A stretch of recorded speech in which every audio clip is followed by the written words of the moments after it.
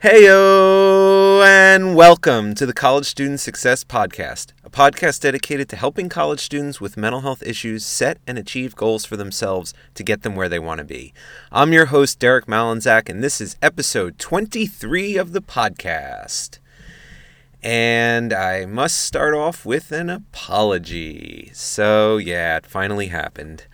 I missed an episode this week. I did not record anything for you guys on Monday, and I'm sorry about that. I hold myself to high standards, and I really had a goal of being extremely consistent in releasing this podcast, and I feel like I failed you this week. And so let me talk about why I failed you. I had quite an incredible last week. It's been very busy. I had a bunch of things kind of happen at once. A bunch of appointments that only come up once a semester for me ended up all really being scheduled in the same week. So I had a lot less time than I usually do. But that wasn't the reason I didn't record for you guys on Monday. I could have worked my way around that. I'm pretty good with time management. I also had some really stressful things come up related to some students this week. And it really actually had an impact on me. More than I would have expected, but I feel like I dealt with it a little bit better than I would have expected. Still, I feel like I felt the stress in me in the last week, and it was a little out of the ordinary. I actually got a canker sore. I feel like I was just reading. It says that they're often triggered by stress. Sorry if this is too much information, but I'm just feeling it now. It's like, I really can confirm this heightened stress that I've got going on. But that's actually sort of in the rearview mirror now, too. So I think everything's going to chill for a little bit. But that's also not the reason I did not record on Monday. I was not able to record on Monday because my routine was completely effed.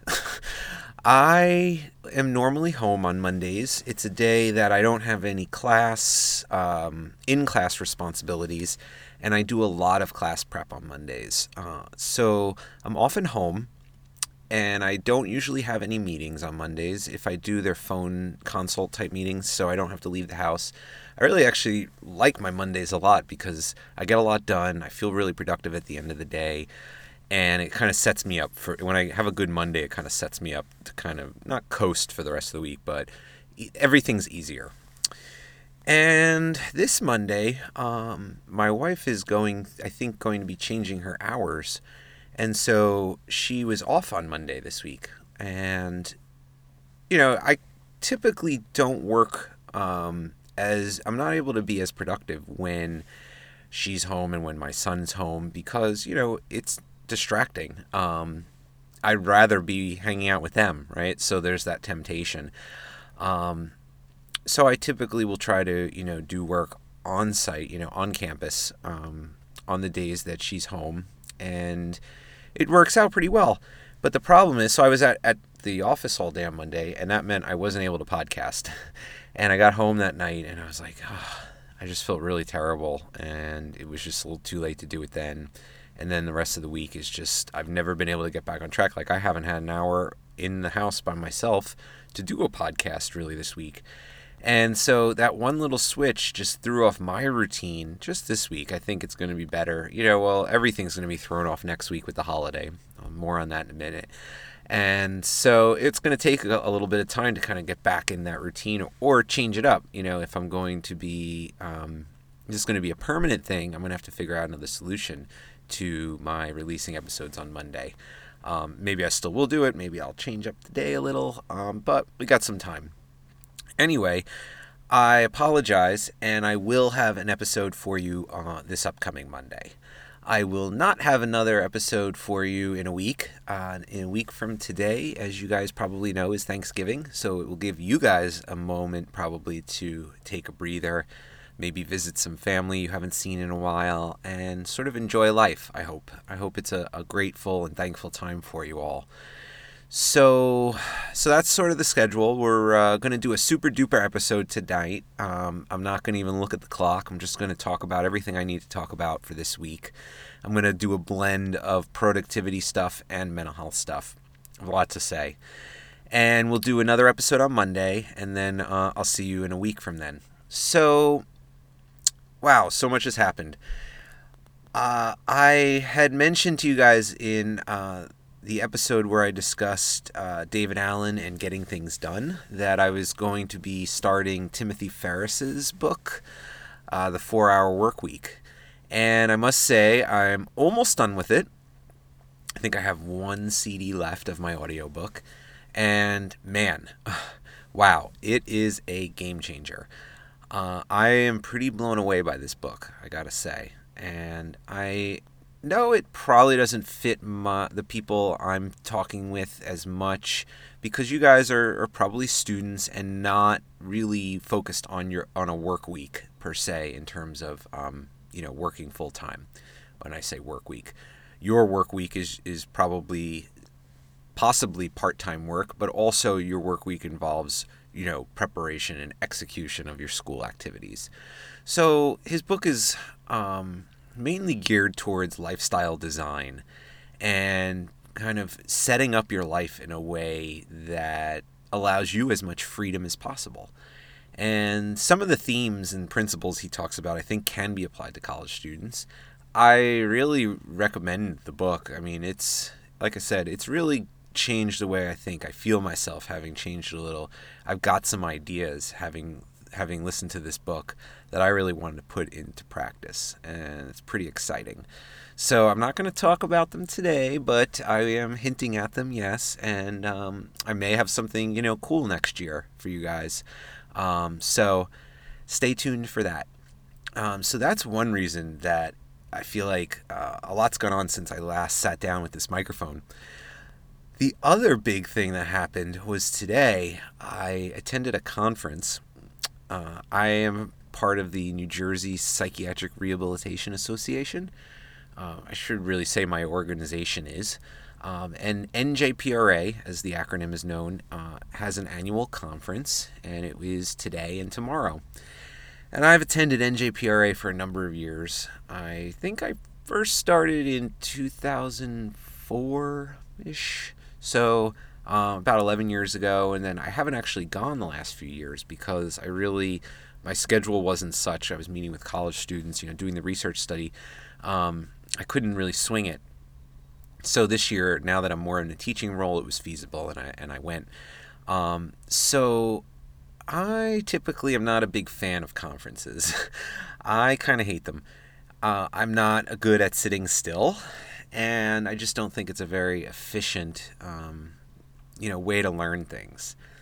I'm sort of an introvert, so the whole small talk thing isn't I'm not a big fan of that. But this conference is different. This conference is, right in my proverbial wheelhouse in terms of the stuff that I'm interested in. And it's a fucking family reunion. The psych rehab community is so small and tight-knit. Once somebody leaves one agency, it's a pretty good chance they're going to end up at another agency, and you'll see them, in some other practice. So I've worked, for a number of psych rehab agencies and then been in the department and teaching interns that turn into psych rehab practitioners. So it's like old home week, and it's great. I can't get through from one room to the other without stopping to talk to somebody and just, hear about how things are going. And it's great. And sometimes the content's good. Sometimes it's, But this year they got this keynote speaker that blew me away. This guy is so good. I am encouraging everybody to do a little research on him if you're interested in this idea of positive psychology. So his name is Dr. Daniel Tomasulo, and he has a website, www.daretobehappy.com. It's the number 2, behappy.com, in the show notes for easy reference. And he was just an amazing speaker. He was extremely engaging, and I walked in late because I was like not really interested in the conference except for the part where I was presenting. So I took my sweet ass time this morning and got in, and within 30 seconds of sitting down, I was like, shit, I missed this, because I knew that this guy was awesome just from listening. The 30 seconds it took me to walk in the room, find a seat, sit down, and, kind of focus my attention. I was like, oh my God, I'm hooked. His energy was just amazing. And, he's a positive psychologist. So, I can't really get into what that is, but because it would take too much time. And as a matter of fact, I talked to him after the talk today and told him how great it was. And I asked him, I'm really actually pretty proud of myself for getting up the courage to do this. I was like, hey, I do a podcast and I would love to interview you. And I don't really know the customs with this, I don't know if he's thinking I'm going to, be paying him money or something. And he was just like, yeah, sure, great. I do that kind of stuff all the time. So I think I'm going to get him on the show, guys. And I think you're really going to fucking like him. So I can't wait for that.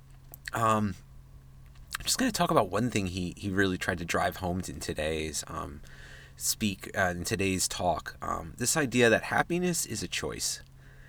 And I'm probably, some of you are listening to me that are going through some depressing shit right now. And it's like, nah, man, you need to walk a mile in my shoes if you're going to say that. And I get it,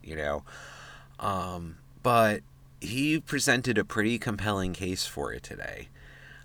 He didn't try and sugarcoat it and say it's an easy choice. It's definitely not always an easy choice. But really, and it doesn't involve insight, into your feelings and knowing yourself.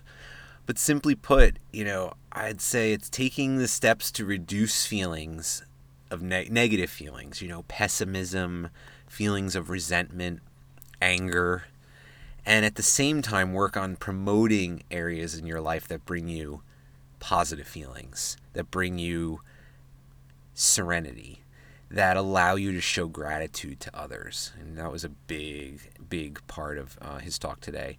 Empathizing with other people allows you to connect with them. And using people's strengths can actually kind of solve deficits.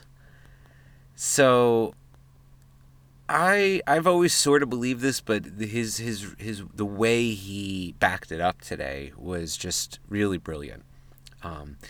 And he talked about one study today that was something I'd heard of, but I read a little bit more of today, and just is really fascinating to sort of prove why happiness is a good thing to have in your life. He talked about the nun study, nuns like sisters in the convent. They actually were sisters. They weren't nuns, but this is such a famous study. You could just Google nun study, and you will find what I'm talking about. But I included a link in today's show notes that is a scholarly article about the study. So they studied nuns. I'm just going to talk to you about it real briefly. And nuns are a really cool sample to look at because we talk about statistical noise in research, things that influence results of research that we can't really control for. And nuns are, they live a very, everybody who's a sister or a nun kind of lives a similar lifestyle, and they all congregate together, and they don't have that much interaction with the outside world, and they all eat the same food, so there's a lot of controlling factors that make nuns or sisters very interesting to study. So they did a longitudinal study, a very long-term study, and they were looking at what nuns journaled about when they were very young. So, they looked at journals from nuns from their early 20s, and they sort of pulled out themes and words and characterized them, with positive feelings and negative feelings, and I sort of coded them as such. And then they sort of followed them over time. And what they found was the nuns that were happier in their 20s and wrote about happy thoughts and showed gratitude lived longer. And so here's a quote from the discussion in the article I cite today. This study found a very strong association between positive emotional content in autobiographies written in early adulthood and longevity 6 decades later. Such a feeling is congruent with other studies by investigators that have found relationships between longevity and emotion-related concepts. So, what that says, in Derek speak, is, first off, you don't see the words very strong association in too many research studies. That means shit went really good when you see that most of the time. So a very strong association means, they're not really like, maybe this is the cause. Like, they're like, okay, this is pretty good evidence here. Between positive emotional content, happiness, in autobiographies written in early adulthood, and longevity. So the association is between happiness and longevity. Longevity, living a long time. 6 decades later, 60 years later, they look at these nuns, and the ones that showed happiness in their 20s and wrote about it are the ones still living. If that isn't evidence that, happiness is so congruent to and such a essential element to our everyday life and ongoing wellness, I don't really know what else, to tell people. I mean, that's pretty amazing. So check out the Nun study if you get a chance. Read the article, even if you can just skim it. It's really, wow. So I'm going to talk about one of the tools that I've been slacking on. So a few weeks ago we were talking about the wellness arsenal, right? Our kick-ass arsenal for keeping ourselves well, right? We're replacing the wellness toolbox, throwing it outside, and now we have an arsenal full of awesome tools. So this week, I'm going to talk about a tool from the 4-Hour Workweek. So this week's tool to sharpen the proverbial saw for our wellness arsenal is inspired by none other than Mr. Ferriss himself. And he didn't invent this, but he just sort of, everything in the book is sort of geared towards this idea of the Pareto principle, Pareto, otherwise known as the 80-20 rule. So if anyone's heard of the 80-20 rule, what it is essentially is this idea that 20% of, effort you put into things results in 80% of the outcome. So this can be applied in many different ways, and that probably was a shitty description. I apologize. So let me try and give you an example relating to college that might be able to best illustrate this. So let's say you have an exam you're studying for, and you have a bunch of different ways that you can study, right? You could read the textbook, you could read your notes, you could, have a study group, all these different things. So applying the 80-20 rule to succeeding on this exam would be trying to figure out 20%. So what is the 20% of studying that I could do, the most effective 20%? That will actually probably lead to the results, 80% of the results. So if I only do 20% of the work, it will actually lead to 80% of the results. Can you find the most important thing that will lead to having the greatest effect? So, I would suggest in a lot of cases, thinking about it's going to depend on a lot of things, right? College student success, and analyzing your goal achievement is going to be individualized for every person, right? But every course or the secret to succeeding in any kind of, academic program is finding that 20% that really, really, really matters and focusing so much of your attention on that. And it ends up leading to, 80% of the growth. Take the opposite, right? The people that engage in busy work, and spend 80% of their time actually only get 20% of the results. And that's what he's trying to talk about in his book is how do you eliminate that 80%? and only focus on the 20%. Like if you only had to do 20% of the work to get 80% of the results in any kind of aspect of life, education, work, wouldn't you do it? I would. So I'm really working on ways to kind of maximize this in my life. If I want to get promoted, that's something that's been on my mind recently, to the kind of the next rank up in our university. What's the 20% of things that are going to matter the most?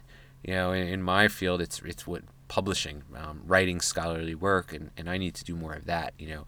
If I do a lot of that, it will actually have a say tenfold increase on my chances of promotion. It's that important. So there is a link that I found on how to perform an 80-20 analysis. That's really pretty good. I probably didn't do the best job explaining it, so I would encourage you guys to check out that link. It gives a good overview of the Pareto principle, and it actually gives you step-by-step instructions on how to apply it and do an 80-20 analysis on whatever it is you'd be trying to analyze. So check it out. All right, home exercise. I apologize. So in not having a show on Monday, I just realized that there's no home exercise yet for this week. You guys are probably sitting by your smartphones waiting for the podcast to come over, the airwaves, just so you could get your home exercise and start working on it feverishly right after you finish the podcast, right? Right? No, probably not. But no, I do want to give you guys something to ponder this week.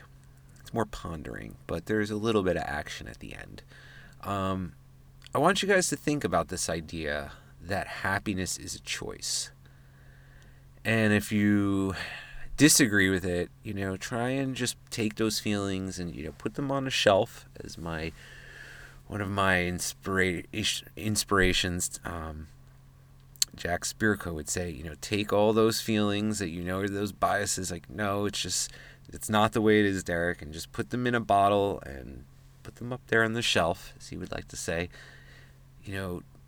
Operate under this assumption just for a second that happiness is actually a choice. And then try to think about the ways that you can reduce those negative feelings that you have maybe been carrying around with you and promote the positive ones. Think about the people you spend time with. I think back to the episode where we talked about Maslow's hierarchy of needs. And, the story I told then of, when I was going through senior year and, the place that I called home was just such an uncomfortable place, and it just threw everything else off. Think about, what commitments you have going on right now. And again, this idea that happiness is a choice. And then try and take one small step. Try and make one tiny change, something that's doable, something you don't have to work too hard to do, something that's not too scary. And starting tomorrow, try and do it. Try and enact this change. Show somebody some gratitude that deserves it. Take the time to really spend some moments talking with somebody and really try and empathize with them. Really trying to get to know what they're feeling. And you form a bond, right? And that sort of spirals into other, good feelings. And try and, capture that momentum. So this episode did not go nearly as long as I thought it would. I thought I would be going rambling for 40 minutes today, and it turned out, right in line with my typical time frames. So sorry if you were actually really excited about a double episode this week. I did think it was going to happen, but I spent a lot of time before this episode, on the show notes, really trying to clarify what I wanted to say.